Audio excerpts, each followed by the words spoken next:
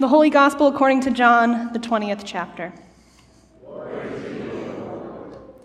When it was evening on that day, the first day of the week, and the doors of the house where the disciples had met were locked for fear of the Jews, Jesus came and stood among them and said, "Peace be with you." And he said, after he had said this, he showed them his hands and his side. Then the disciples rejoiced when they saw the Lord. Jesus said to them again, "Peace be with you. As the Father has sent me, so I send you."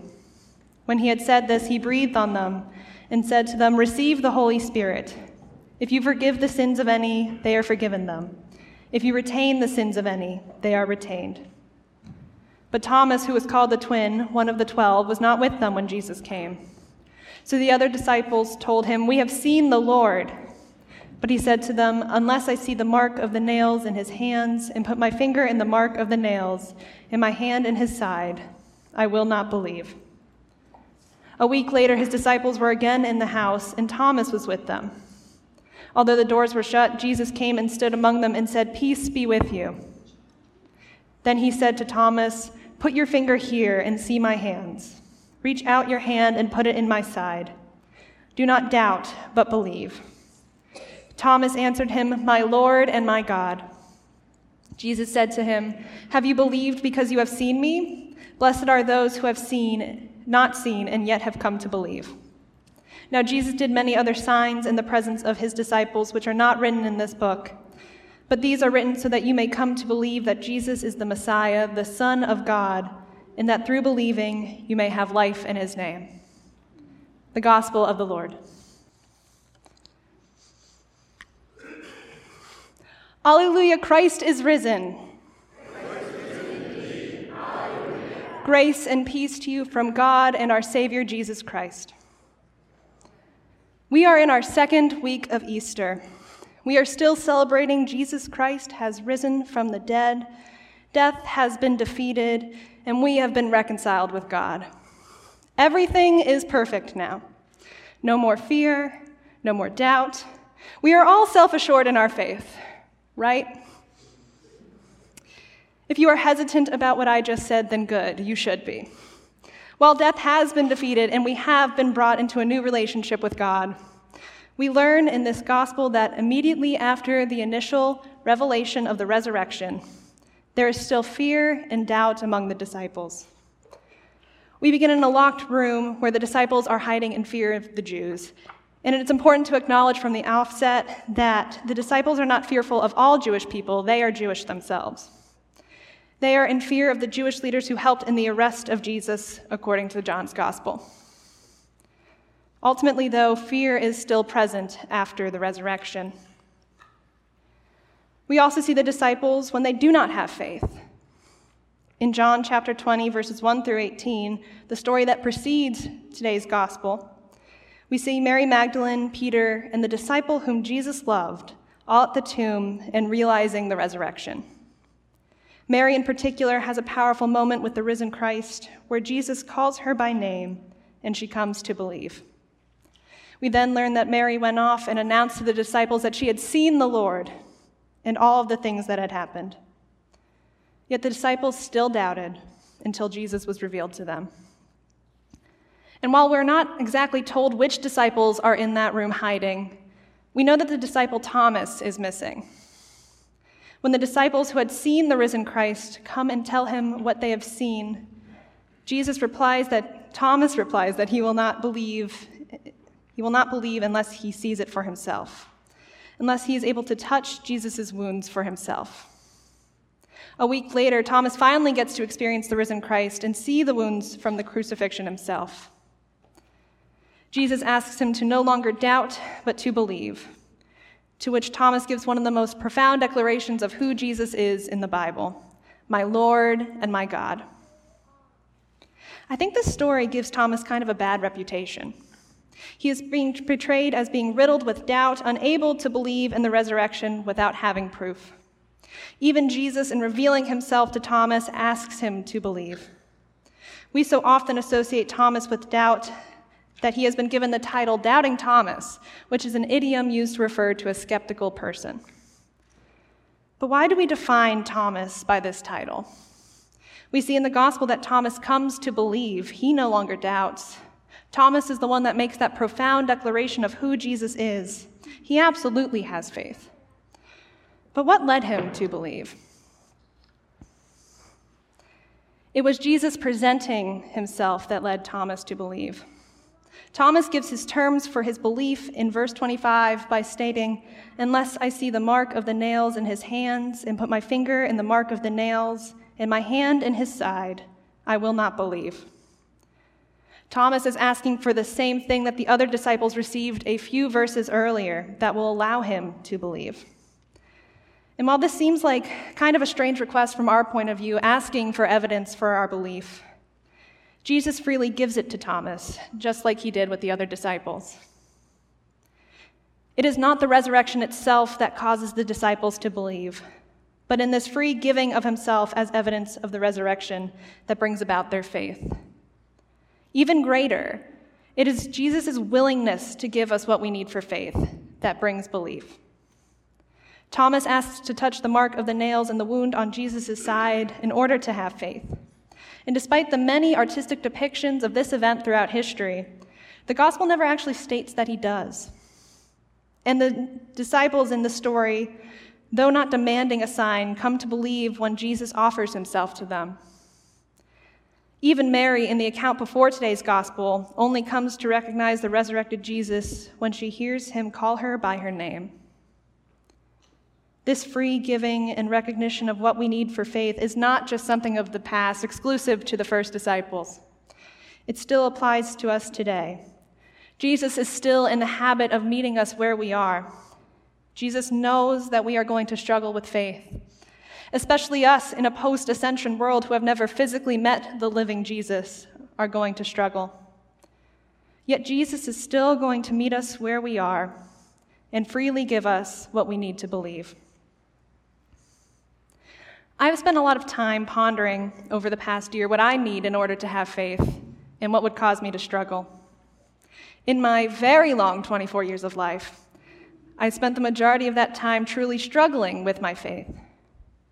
Much of the pain in my personal life was bleeding into my spiritual one, leading me to question the promises and love of God that I had learned so much about in Sunday school. In order to keep myself safe and from having to encounter similar pain again and again, I closed myself off, like I was hiding with my grief behind a locked door, similar to what the disciples did. However, when I started college at the University of Pittsburgh, I came to find the Lutheran campus ministry at Pitt, a community that helped me encounter the freely given grace of God and reignite my faith. There were so many occasions where the campus pastor and the campus ministry helped me so immensely that I started moving away from my fear and my doubt. But one time in particular stands out. It was around finals week in the winter of my junior year, and I was not doing well. I was studying nonstop for a physics exam. I was confident I was going to fail. I had not eaten in a few days and was surviving off the equivalent of about 5 energy drinks. I had not slept more than 2 hours in quite some time, and I had just gotten into a nasty fight with some members of my family. I felt worthless, and I felt like a failure. And on top of all of this, I was starting to seriously discern a call to ministry. But given how I was feeling, it sort of felt like a pointless endeavor. Clearly, God would not want someone like me in ministry given my circumstances. I felt abandoned. Somehow, in my grief, I ended up at the campus ministry and ran into the campus pastor there. Clearly realizing my distress, he helped me. He made sure I ate some food and drank some water before my exam, gave me space to cry out about my pain, and he prayed with me. And while I can no longer remember the words of the prayer we prayed, the feelings that it invoked are still with me. I trusted that things were going to be okay. I felt the peace and love of God that surpasses all understanding, and I felt hope. That moment with the campus ministry and the campus pastor gave me what I needed for faith. It allowed Christ to break through the door that I was hiding behind. I experienced a God who saw me for who I was created to be despite my pain, ministered to me when I felt forgotten and alone, and named me as beloved even though I couldn't see it. This is what I needed for faith: to be seen, to be cared for, and to be loved, without which I would not be where I am today. God gives us all we need for faith, but this is not a one-time cure-all. As many of you are likely aware, we will still struggle with our faith, and we will continue to doubt. Doubt is such a reality that in my orientation to seminary, we were told if we didn't struggle with our faith at least once in our first year, we weren't doing seminary right. And you know what? They were right. I have struggled a fair bit in the past year, but that's okay. Even the first disciples, despite seeing the living, breathing, resurrected Christ, continued to struggle. In the story following today's gospel, in John chapter 21, we hear the story of 7 of the disciples going out to fish and not recognizing Jesus until he performs a miracle by filling their empty fishing nets. They have seen the resurrected Jesus before, and despite this, they still struggle to believe. Doubt is inevitable, and God knows that. Knowing that we will struggle, Jesus continually graces us with what we need for faith. God shows up in ways that are personal to each of us, and in ways we can experience God as a community, where we can see, taste, and touch the risen Lord.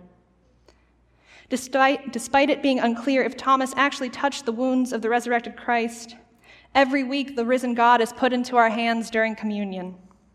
We see Jesus' body and blood being freely given to us and nourishing our faith.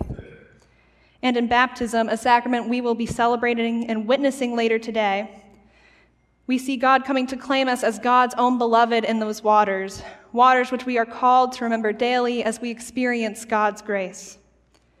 We are certain we will come to see our resurrected God through these sacraments. Even beyond our sacraments, we see the risen Christ in our service to others. During the peace, when we shake the hand of our neighbor, we shake the hand of Christ. When we feed the hungry, we are feeding Christ. When we advocate for oppressed communities, we advocate for Christ. And when a tornado blows through Upper Dublin and devastates the community, when we act to care for those affected, we care for Christ. So if you're struggling with your faith, do not be afraid. You will be given what you need in due time, and you will join a great cloud of witnesses who have also struggled. If you are worried about closing yourself off from any sort of aid, Jesus was able to make it through locked doors. He will be able to come to you. And if you do not know what you need to sustain your faith, you can ask God for inspiration, or you can look to the places where we know Jesus is. In the bread and wine in communion, in the waters of baptism, and in our service to others. We are not alone. Yes, there is still doubt and fear in our post-resurrection world. Those things have yet to fall away. But God is with us, even if we can't always see it. God cares for us so much that God will freely give us what we need to believe. May we receive all that we need for faith from our risen God. And may we come to a place where we can utter the same declaration that Thomas did: "My Lord and my God." Amen.